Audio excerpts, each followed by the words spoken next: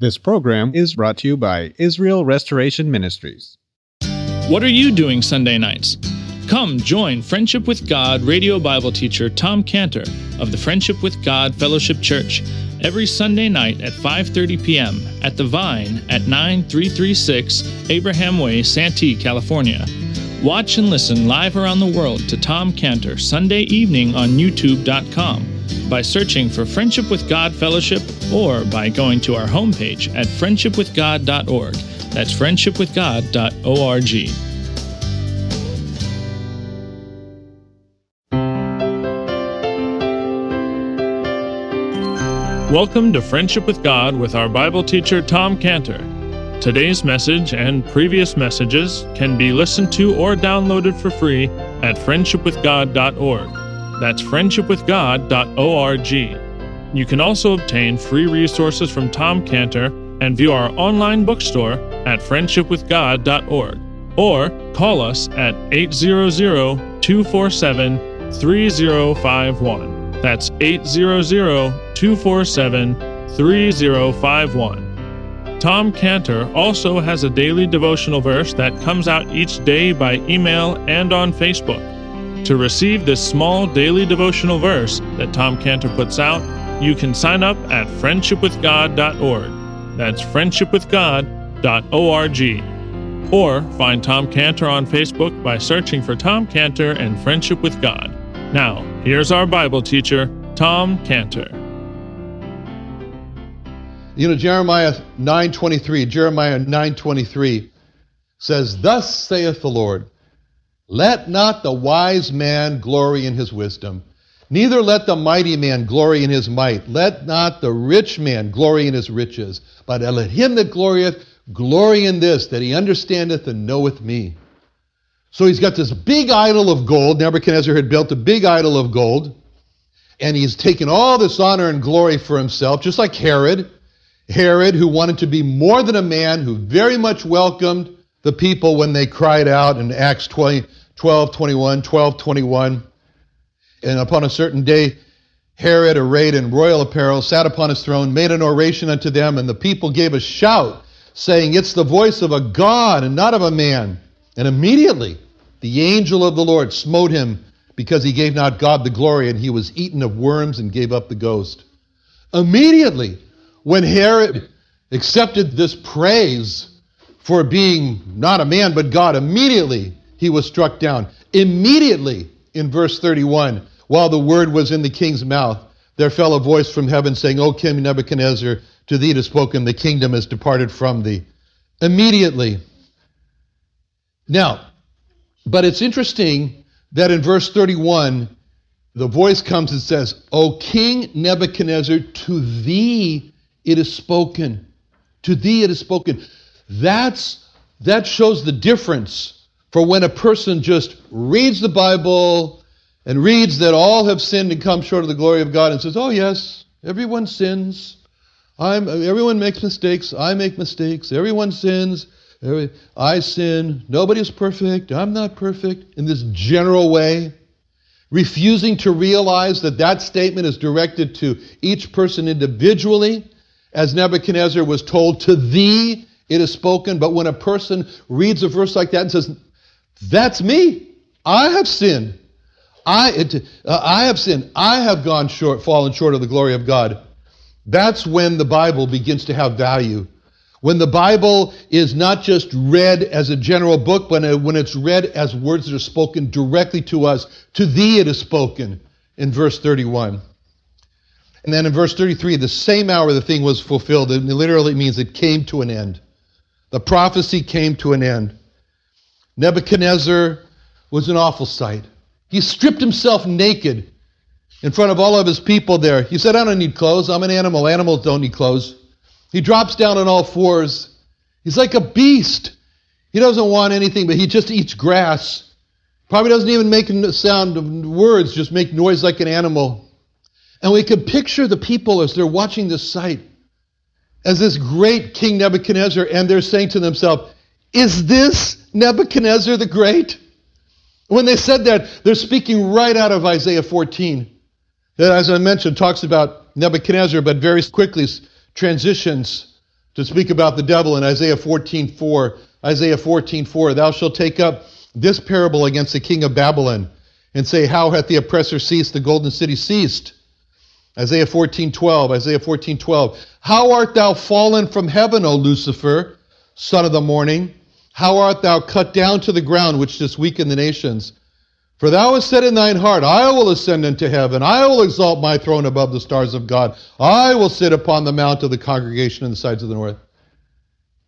What happened to Nebuchadnezzar was that a man who was full of pride was reduced to a miserable state of being a naked, mangy animal. And this is exactly what's going to happen with Satan. And the big point is that the people watched their king in that state and said, is this the Nebuchadnezzar who terrified the world? Look what's happened to him. This is exactly what's going to happen to Satan. As it says in Isaiah 14:15, Isaiah 14:15, yet thou shalt be brought down to hell, to the sides of the pit. They that see thee shall look narrowly upon thee and consider, saying, is this the man that made the earth to tremble, that did shake the kingdoms? That's the scene right there. The people looking at pathetic Nebuchadnezzar like an ox. And their response is Isaiah 14:16, Isaiah 14:16. Is this the man that made the earth to tremble? Is this really Nebuchadnezzar? And this is the response that all will have as they see Satan. Satan also, those same words. Is this the person that made the earth to tremble? Is this really Satan? So Nebuchadnezzar remains in this state for 7 full years. His kingdom went on hold for 7 years. I don't know what happened. I'd like to see the king. He's not available right now. Can we take a message? All the while, give him more grass to eat and keep the noise down. Till finally, Nebuchadnezzar speaks. The one who was like an animal now speaks in verse 34, and he says, at the end of the days, this is Nebuchadnezzar writing, by the way. Verse 34, at the end of the days, I, Nebuchadnezzar, lifted up mine eyes unto heaven. Mine understanding returned unto me. I blessed the Most High. I praised and honored him that liveth forever, whose dominion is an everlasting dominion, his kingdom from generation to generation. He says, I, Nebuchadnezzar, lifted up mine eyes unto heaven. Just like David said in Psalm 121, Psalm 121:1. I will lift up mine eyes unto the hills, from whence cometh my help. My help cometh from the Lord, which made heaven and earth. Psalm 124:8, Psalm 124:8. Our help is in the name of the Lord, who made heaven and earth. Help comes from the name of the Lord, who made heaven and earth. Who might that be who made heaven and earth? John 1:1, John 1:1, in the beginning was the Word was with God, the Word was God, the same was in the beginning with God. All things were made by Him, and without Him was not anything made that was made. John 1:14, the Word, the Word was made flesh and dwelt among us. That's the Lord Jesus Christ. He's the one who made heaven and earth. Help comes from His name. Help comes from calling on the name of the Lord Jesus Christ. Psalm 146:5. Happy is that people that hath the God of Jacob for his help, whose hope is in the Lord his God, which made heaven and earth and all that therein is. That's Jehovah.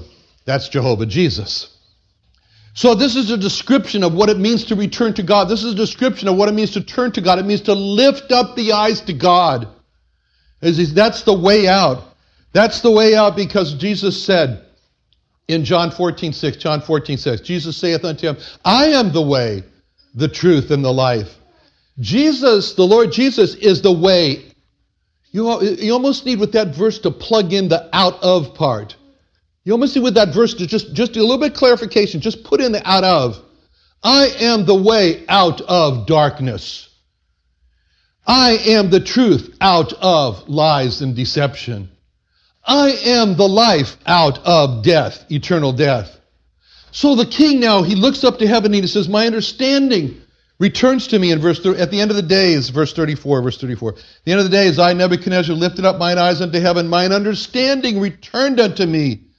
I blessed the Most High. I praised and honored him that lives forever.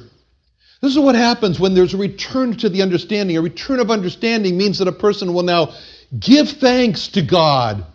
Bless the Most High. A return to the understanding means that a person will worship and praise the Lord. A return to the understanding means that he'll have a life and a checkbook that honors God by giving. And the king says his understanding returns to him. And he says, the king answered unto Daniel, and he had done this before because he had said in Daniel 2:47, the king had already said, of a truth, your God, Daniel, is a God of gods and a Lord of kings. He had a right understanding back in the previous chapter, in chapter 3, verse 3:28, when it says, Nebuchadnezzar spake and said, blessed be the God of Shadrach, Meshach, and Abednego. So he had an understanding. He lost it because of pride, arrogance, and a hard heart would not release God's people. And he was judged. But now his understanding returns to him, and now he's back to honoring and praising God and giving thanks to him. And his first thought about God, when he praises him, his first point of praise of God is in verse 34. Verse 34, God is him that liveth forever. That's so important for us. That's so important for people to understand. God is not on a temporary reign of heaven. At Scantibodies in Mexico, we have to work with the government of Mexico in several different areas, which means we have to establish relationships with the appointed officials of the President of Mexico. You work hard to establish the relationship, and then every 6 years, new president. And so a new president, new appointed officials, got to start all over again. Believe me, it's very frustrating. Have you ever thought of what it would be like if God did not live forever, if his reign was like earthly kings? And then after the reign of God was over, it's like, well, you're on your own again. But let's remember here that Nebuchadnezzar has just emerged. He's come out of having his heart of being a man and then being replaced with a heart of a beast. Now he's regained the heart of a man. He feels that he's been given life again. He's coming out of this death. He realizes it's a gift that's come from him that lives forever. That's what eternal life is. It's a gift that comes from the eternal living one. That's why it says in Romans 3:23, the wages of sin is death, but the gift of God is eternal life through Jesus Christ our Lord. He offers this gift. He offers this gift to anyone, everyone. And he meets with a woman, an immoral woman, a woman who has ruined the lives of men and who has also had her life ruined through sexual immorality. And he meets with this woman who, for all intents and purposes, might have said, life's not worth living anymore. I might as well just end it now and commit suicide. But he meets with this woman at a well, and he offers her a free gift in John 4:13. Jesus answered and said unto her, whosoever drinketh of this water shall thirst again. But whosoever drinketh the water that I shall give him shall never thirst. But the water that I shall give him shall be in him a well of water springing up into everlasting life. He says, you're thirsty, and you've come here, and you were thirsty for love and admiration, someone to admire you. You were thirsty for that, so you went from man to man. You went to this man, and that didn't go well. And you got thirsty again, and then you went to this man. And you got thirsty again. You went to this, and they said, that's been the course of your life. That's the course of your life. It's total temporary fulfillment. Hit the bottom again. Temporary fulfillment. He says, I can give you a stop to all of that. He says, I've got a water that if you drink this water, this spiritual water, he says, you will never do that again. You will be satisfied in life. And he says, and this water is going to be inside of you, a well of water springing into everlasting life. That inside well of water springing into everlasting life is God himself.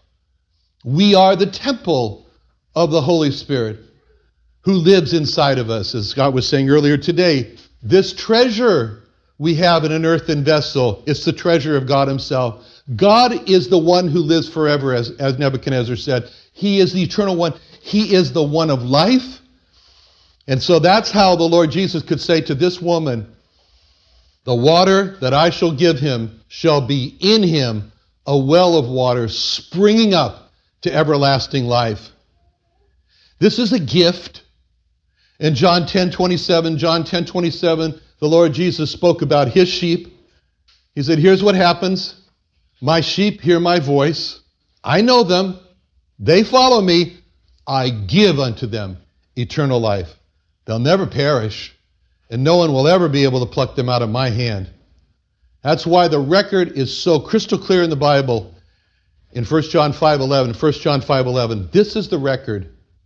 God has given to us eternal life. This life is in his Son. He that has a life, he that has the Son, has life. He that has not the Son of God has not life. This understanding comes back to Nebuchadnezzar, that God is the living one who lives forever. And then another understanding he gets in verse 35. Verse 35, where Nebuchadnezzar says, all the inhabitants of the earth are reputed as nothing. Boy, that sure sounds a lot different from verse 30, doesn't it? When he's talking about how great I am and the might of my power and the honor, majesty of my name, and now he's saying in verse 35, all the inhabitants of the earth are nothing. That would include him. And he's a completely different person now. Why? Because of 2 Corinthians 5:17. 2 Corinthians 5:17. Therefore, if any Nebuchadnezzar, if any man be in Christ, he's a new creature. Old things are passed away. Behold, all things are become new. We're going to be taking communion here. And as we do, we could reach out our hands and take the elements and say, thanks to Calvary, I'm not the man I used to be. Thanks to Calvary, things are different than before. So he has returned now, and what's so amazing is that God has kept the kingdom for him. So he comes back, and he says the glory of his kingdom comes back to him.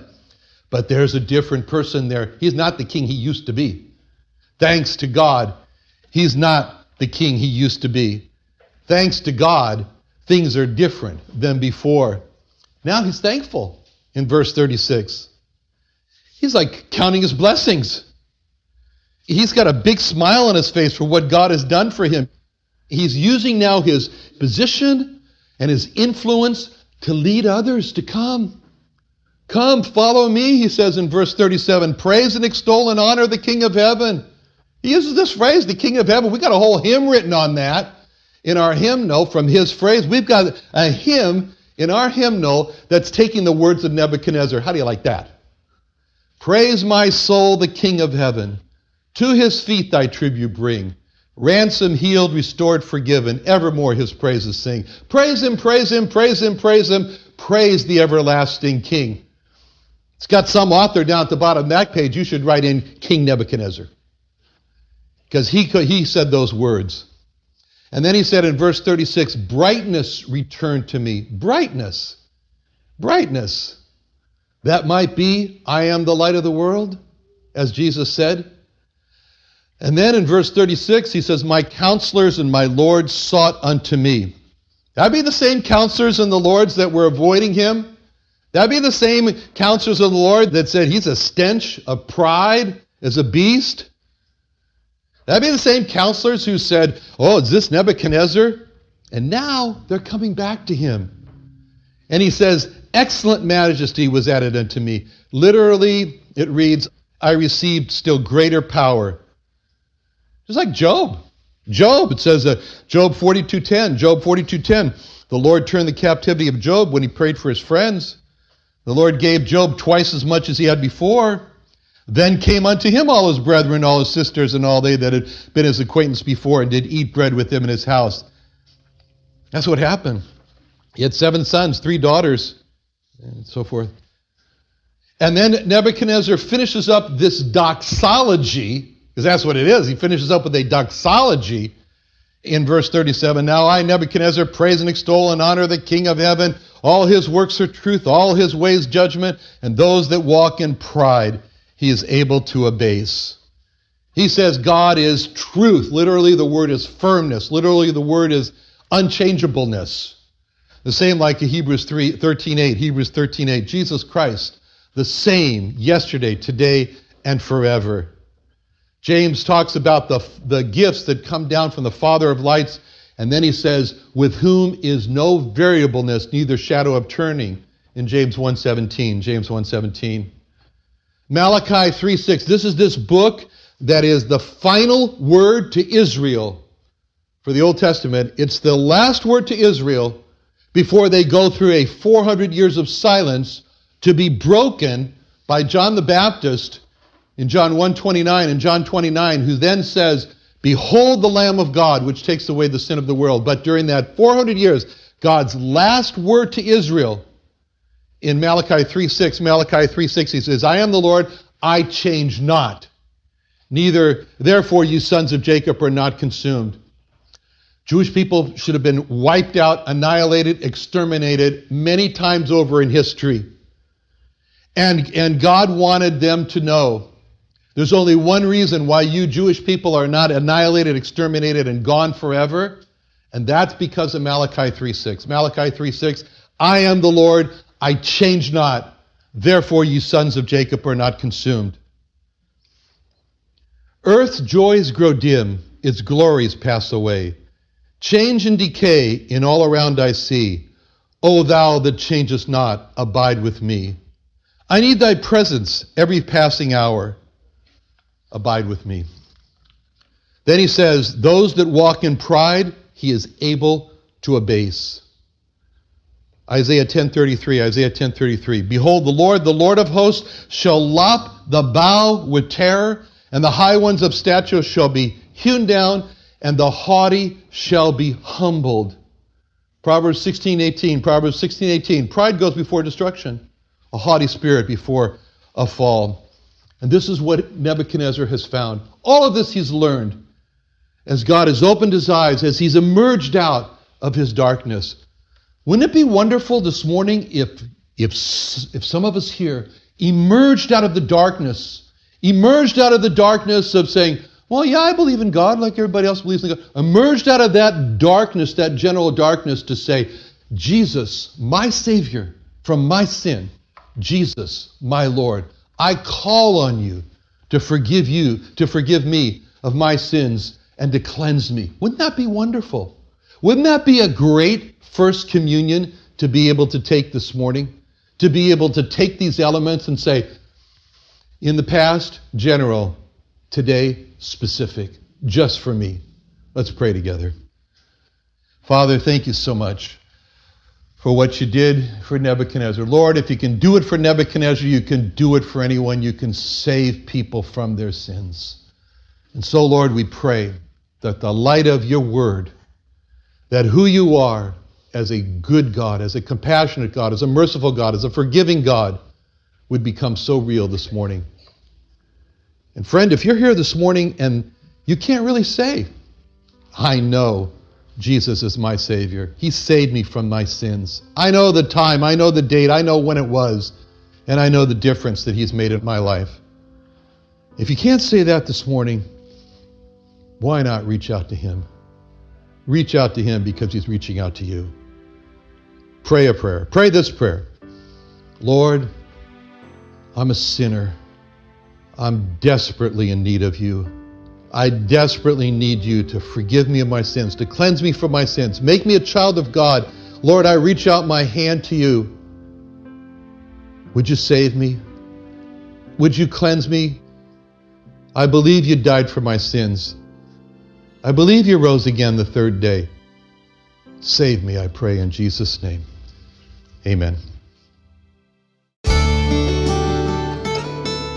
Another wonderful day studying the Bible with our Bible teacher Tom Cantor here on Friendship with God. Don't forget that today's message and previous messages can be listened to and downloaded for free at friendshipwithgod.org. That's friendshipwithgod.org. You can also go online to find free resources from Tom Cantor and our online bookstore at friendshipwithgod.org. You can also find Tom Cantor on Facebook, and you can also go to friendshipwithgod.org to sign up for his daily devotional.